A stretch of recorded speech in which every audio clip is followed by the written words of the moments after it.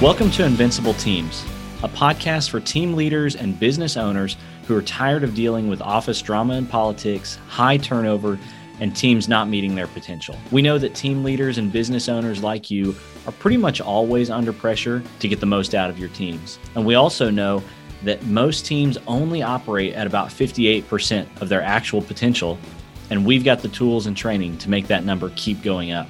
We believe that every team should reach their potential, and that if we get intentional, our teams can become invincible.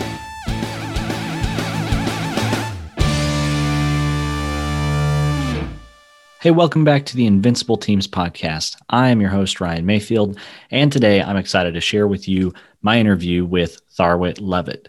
Tharwat is a life coach in Little Rock, Arkansas, and she works with a whole lot of different people, helping them to understand how your thoughts and your emotions turn into real life impact and consequences. And it's a great conversation. It's probably a little bit different than some of the conversations you've been hearing on this podcast.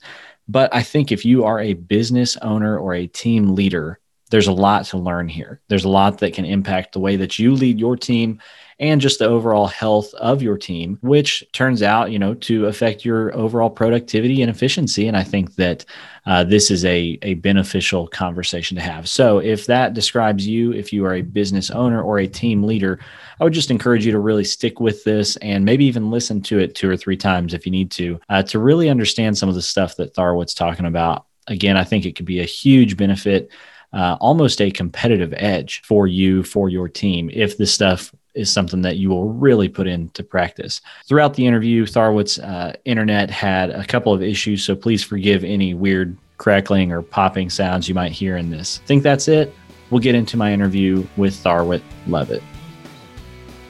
Okay, Tharwat, welcome to Invincible Teams podcast. How are you? Good. Thank you, Ryan. I'm excited to be here. Thank you for inviting me. I'm excited to have you here. You are a little bit different guest than some of the others that I've had, which I try to do. Every guest has a little unique bit to them, but I'm excited to have you on today. And so why don't you just start by introducing yourself and telling people about what it is that you do? Okay. So as Ryan said, my name is Tharwat Lovett, and I am a life coach.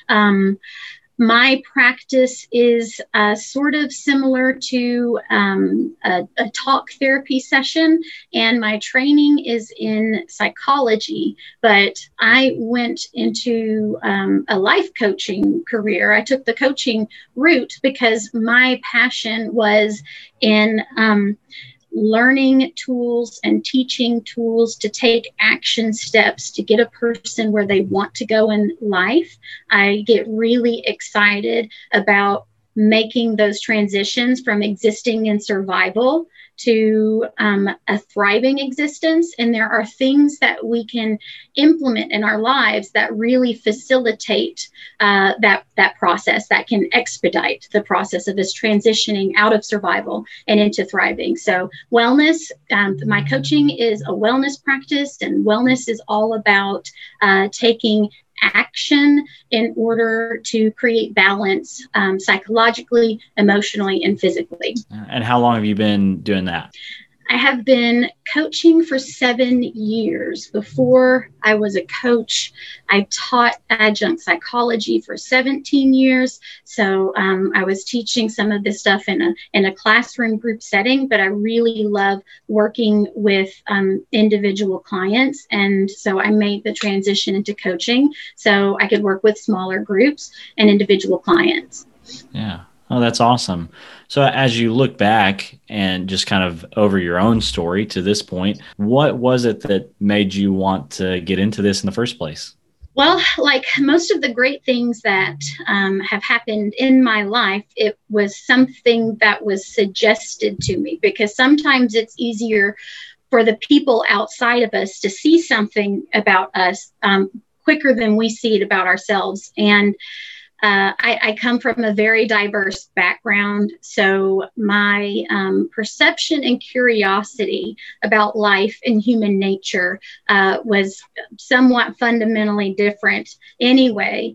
And when I was in college, I graduated high school, and in college, a lot of my girlfriends would call me if they were going through something or had a bad breakup, and I would sit with them for hours on the phone. And one of my friends once said, "You're really good at this. Have you ever considered studying psychology?" And I said, no, I had never considered studying psychology. So next semester, I signed up for a psychology class, and the rest is history. I was hooked from that point forward. That's awesome. So, I got on your website earlier, and one of the big things that it says on there is psychological and emotional wellness coach, right? So for those of us who don't have any sort of a background in, this world, haven't taken the classes or been the professor, anything like that, what is psychological wellness? What is emotional wellness? Okay. It's not a whole lot different than physical wellness. And really, in order for us to have a strong wellness practice in life, it takes intention and application, all three accounts. So psychological, emotional, and physical wellness are going to create balance in our life and really help us make that transition from surviving to thriving. Psychological and emotional wellness, most of us are not taught, exactly what that is and how to do it. I really have a passion. Psychology kind of has helped me understand the mind and the brain, and that everything psychological is simultaneously physiological, how the thoughts we think affect our body and our moods or emotional states of being. So there's a whole science. I believe that there's a whole physics of consciousness, and learning what that is and how it operates, learning ourselves at that level and growing in our self-awareness and awareness of others is psychological wellness, and using some of the tools that have been laid out before us in order to apply it to our lives and introduce balance and regulation. Because a lot of us, especially if we're in survival, we're reactive rather than responsive. Viktor Frankl teaches us that power is the space between stimulus and response. So having strong psychological wellness, being able to regulate our mind is going to help us really capitalize on that power that we have available to us that a lot of us just haven't been taught about when we're growing up. And the same thing about emotional wellness. Emotion, it's a language. It's sometimes we make the mistake of assuming that an emotion is sort of this reward and punishment system. If I'm feeling bad or I'm experiencing something negative, it feels like I'm failing or being punished in some way. And positive is reward or success. But the reality is all emotion it's a communication. It's just data. We're being led toward growth and change, or we're being led toward a resonance and a coherence, a synchronization in our lives when external and internal world match. And the thoughts that we're thinking are triggering biochemical responses in our body that we experience as an emotion. And there are differences between emotions and feelings, and learning how to catch the subtleties between the two and decipher the message that an emotion is telling us or sharing with us really puts us in a position of power and control over our own lives and our own fate. I find it interesting. You're talking about how these things lead to physiological things, right? So just to kind of maybe distill what you're saying, you're talking about either mental things that we think or believe, or emotions that we feel having a direct physical impact on us, right? Absolutely. When you're thinking a thought, there's literally the movement of electricity in your body. It's when we're talking about neurons firing. A neuron is activated when a channel is open and positively charged ions, this is all electricity, is introduced into the neuron, it depolarizes it because a resting state is negative. And so that those positive ions are pushed, it creates motion in the neuron. And then once it reaches the end of the neuron, it converts itself to chemical energy. So a neurochemical is released into the synapse that then binds to other neurons.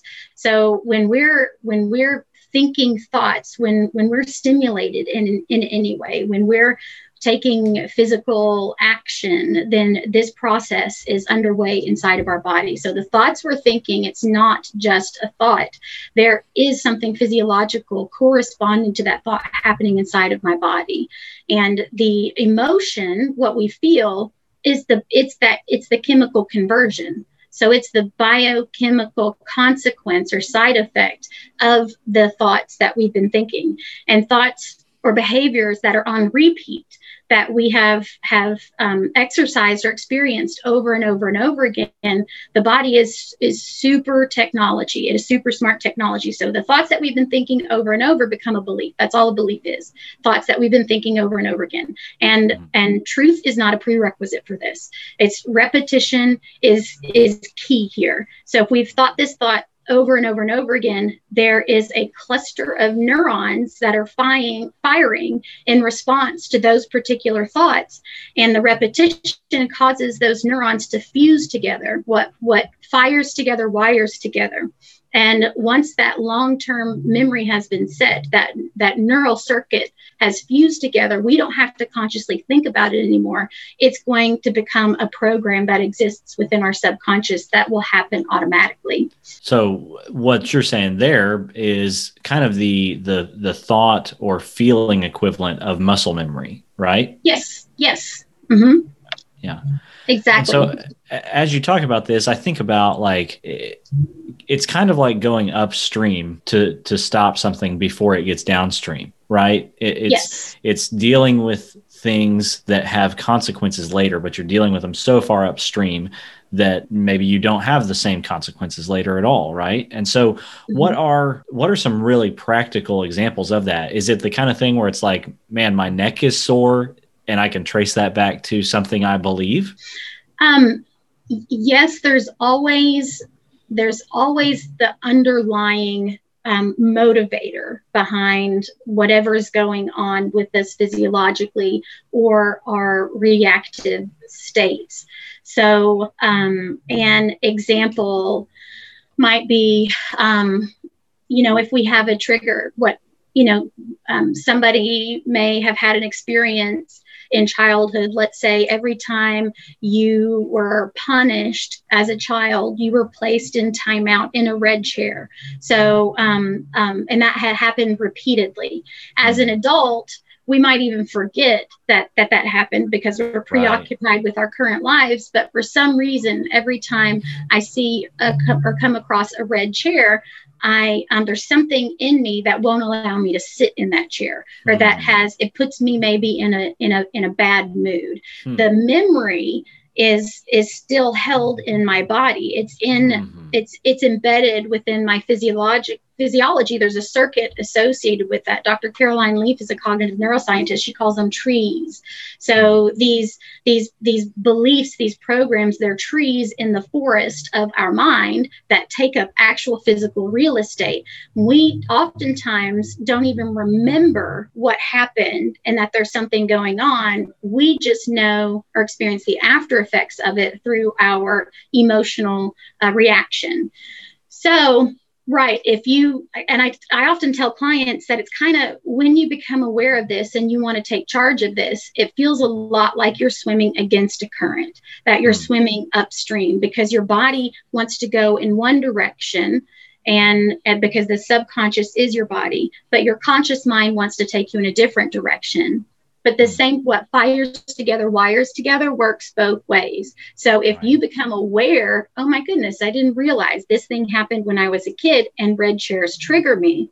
Then the next time you're in a situation where there's a red chair, you catch yourself, you interrupt the ability of that circuit to complete the firing process, you replace it with an alternative thought, and maybe even go and sit in the red chair.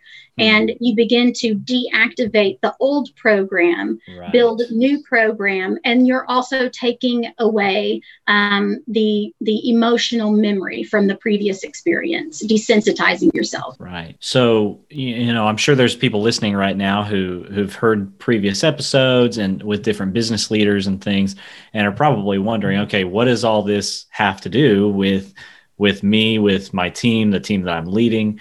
So why is it important for team members or team leaders to be psychologically and emotional healthy? Okay, so this is so relevant to teams. It's relevant to any type of relationship. Let's say you're in a relay race and you have your team of 10 runners and you run your lap and pass the baton to the next person who's going to run their lap, and collectively you're attempting to win the race, that everyone on your team has the best time, and that sets you up for winning first place. Well, in order for everyone to be working optimally and the team to be efficient, you need each individual runner to be on their A game, to be on top in peak physical health and the top performers. And we do that. So as we grow our sense of self-awareness, as we build a connection with who we are and get better and better at practicing self-love, which to me, self-love is acceptance. It's self-acceptance, which is the respect of our emotion and feelings. We're able to more readily move into a space of responsiveness rather than reactiveness. And if we have a reaction, we're able to kind of take a step back and create that space between stimulus and response and untangle a little bit of what's going on, what's mine and what's the other person's. It feeds into accountability away from victimization. And can you imagine if everybody on your team is in this space, that the team itself as a collective is going to run so much more efficiently? Yeah, no, I love that. And that's a great analogy with running a relay race together. What do you think are signs that people could be looking out for, either on themselves and their leadership, on their teams, the team members that they work with, that, hey, there's something going on here that we need some help with to be, like we say, psychologically and emotionally healthy? What are signs that people can look for? So I think the most valuable sign we can look for when working with the team or in any relationship, really, it's conflict. Conflict is our biggest teacher. Negative emotion, and this ties back to emotional and psychological wellness. Negative emotion, it's data. It's not personal. A negative emotion is signifying change, whether that's change of perspective, change of behavior, change of scenery. It's a signal for change. Tony Robbins refers to emotions as action signals. And when we have an emotional reaction, we're being asked to change one of two things, and that is our perspective or our behavior, our strategy. So really redefining what conflict is and what negative emotions are as an opportunity for growth, expansion, for maybe adjusting a behavior that's no longer working for the team, for the company, whatever the situation presents. Years ago in my own process, and it's a discipline. Wellness is a discipline, all three aspects of wellness. I shifted my philosophy, and it has been a game changer. It's been super helpful. It's that in life, there's only loving and learning. And if we're not loving who we're with or what we're doing or whatever the situation presents, then we're learning from it. When we embrace this philosophy, then when something bad happens or something negative or conflict arises, there's an opportunity for learning here. If I take a step back in that space between stimulus and response and really take a good look at it, untangle what's mine and what's the other person's, and what can we change here in order to move everybody in the direction we wish to go. So I definitely think conflict is an opportunity to upgrade, to advance whatever the mission or the goal is of the team. Yeah.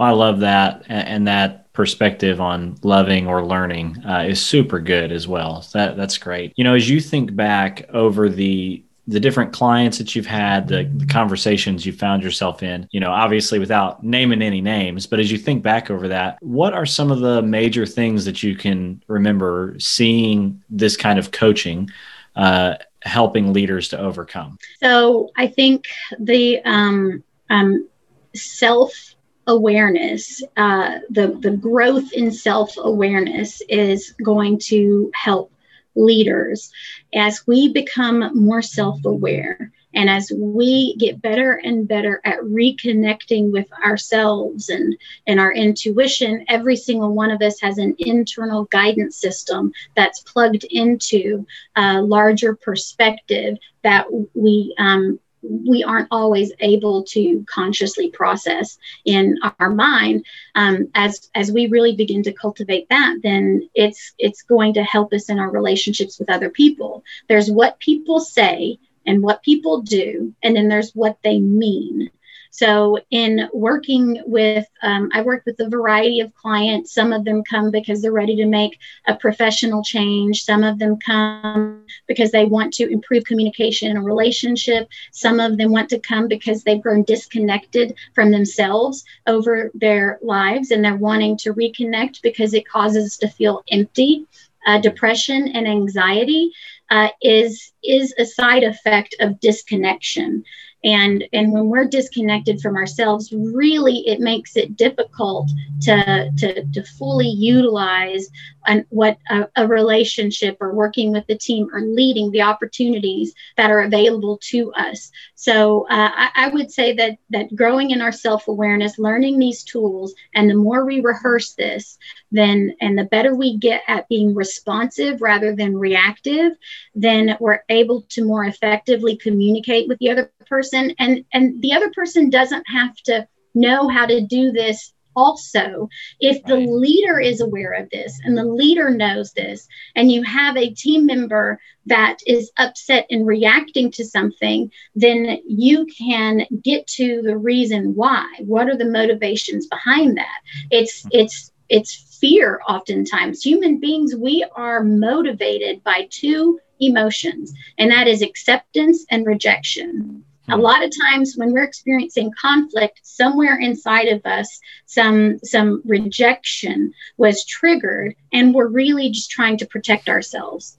So as we're able to, if somebody gets upset about something, you know that it's because of they feel a certain way, and you address how they feel, and maybe not initially specifically about the actual event, then you melt the defenses of the person and you're more able to effectively communicate.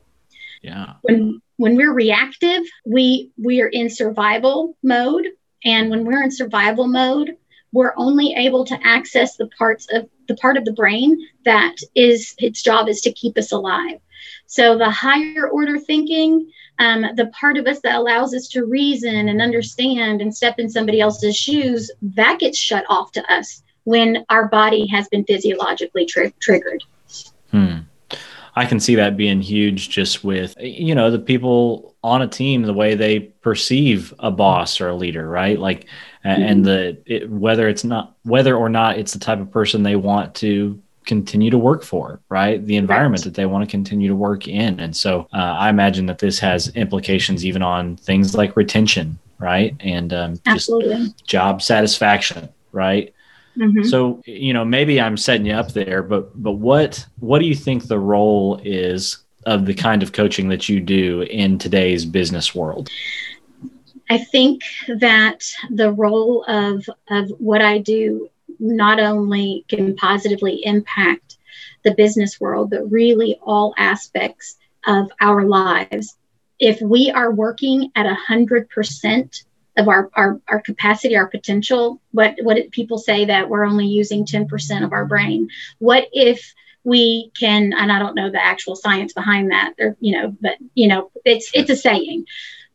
If we're able to up that number, if we're able to bring it up to 30, 40, 50, 60%, can you imagine how much more we can accomplish in life? So learning how all of this works, learning how to become responsive over reactive, it helps us to get to the meat of issues, resolve them more quickly, and really grow, to embrace the learning that's available in every opportunity. Yeah, I could see how that would be really beneficial to businesses and people running them. So you've mentioned a couple of things through here. You talked about Viktor Frankl, and anybody that is familiar with that name will know some of his stuff. One that you didn't explicitly mention, but it sounds like you kind of talked around it a lot. I know there's a book called The Body Keeps the Score. If you're familiar with that one, I was just wondering, what are some of your favorite resources if anybody was wanting to dive into this conversation more? What are some of your favorite resources you recommend to people? It's interesting you bring the book up, The Body Keeps the Score, because I just downloaded that on Audible. I've started but not finished listening to it, but absolutely. This is everything psychological is simultaneously physiological.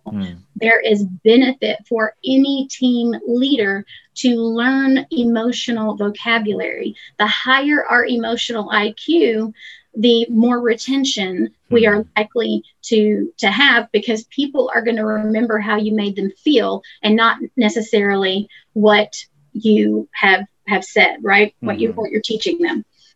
There are lots of fantastic resources available. It depends on what you're particularly drawn to. Dr. Joe Dispenza, Dr. Caroline Leaf, Dr. Bruce Lipton, they're great author resources. Any of their books really kind of jumps into explaining this mind-body connection, the whole notion that everything psychological is simultaneously physiological, explaining how all of that works.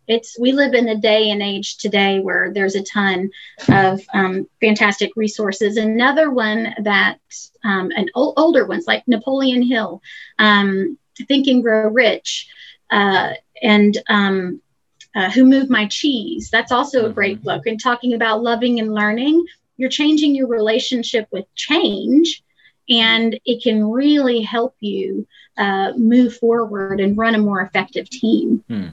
Yeah, those are great. And that's funny. Who Moved My Cheese? I haven't thought about that book in a long time. I remember my grandpa reading that book whenever I was a kid. That's awesome. So tell us a little bit, what are you working on now? What things have you excited, and how can people connect with you if they want to find out more? So I'm working on lots of things that are really exciting. I have a passion for teaching. I have a passion for growth. And like I said earlier, I have a passion for bringing heaven to earth, in the sense that we are thriving in life and not simply surviving, that we become more responsive and less reactive. And I do that through my individual coaching. So that business is really growing, and I love being able to listen to the stories of each of my clients and meet them where they're at and help them get to where they want to go. Also, Shift Her is a new endeavor. We've been around a little over a year now, and Shifter is all about supporting and encouraging women and their growth. We've created, it's a mastermind model that we've used. Actually, how it started, the Gretchen who began, she read Think and Grow Rich by Napoleon Hill, and he talks about mastermind groups. So that got her thinking, I wonder how effective a mastermind group would be. So she reached out to several women, and I was one of the women she reached out to and said, hey, let's try this. But the entire time it was different. A lot of the mastermind models that she looked at or that she found previously were very sort of business like focused, and she had a desire for personal development in addition to professional development. So we created our own agenda we went off and we would read books and learn more, become more self-aware. And then we'd come together and we would discuss that. We would discuss where we're at in our lives. We would, if we had a problem in our businesses that needed a little bit of troubleshooting, all of us, there were 6 of us total, would come together on that. And it made such a difference in our lives. We wondered if it was a chemistry between us or something that could be replicated. And so we ran a couple of beta groups, and it's grown ever since. So yeah, I mean, there's power in teams. There's individual and group learning together, and there's something powerful that happens when you're able to incorporate both. So if somebody's interested in that, I mean, who can get involved in that? Who is that for? It's for women, and you can go to www.shifther.co. And we have all kinds of information. You can meet the team, the co-founders, and learn a little bit more about what Shifter is all about. And we launch 4 times a year.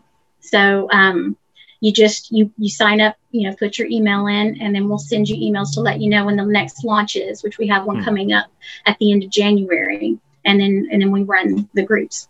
Yeah, awesome. Well, I appreciate having you on today and just your expertise in the area, and definitely a different conversation than maybe what listeners are used to here, but I think it can be really beneficial. And so we'll put all of your contact info, website, all that stuff in the show notes so people can find that really easily and connect with you if they want to. And I just, thanks again for being on. I appreciate you being here. Thank you. I appreciate it, Ryan. It's been fun.